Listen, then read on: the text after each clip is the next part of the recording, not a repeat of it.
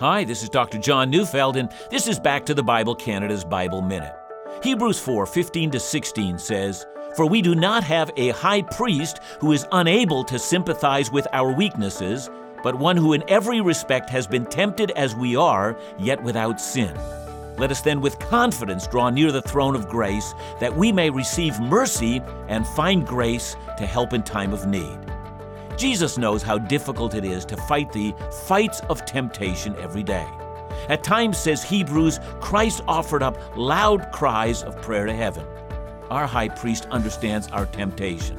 And so rather than hanging our heads in shame, for we have failed, let us instead draw near to the one who gives us mercy, and let us find mercy. Listen to Back to the Bible Canada each weekday on this station, or find us online at backtothebible.ca.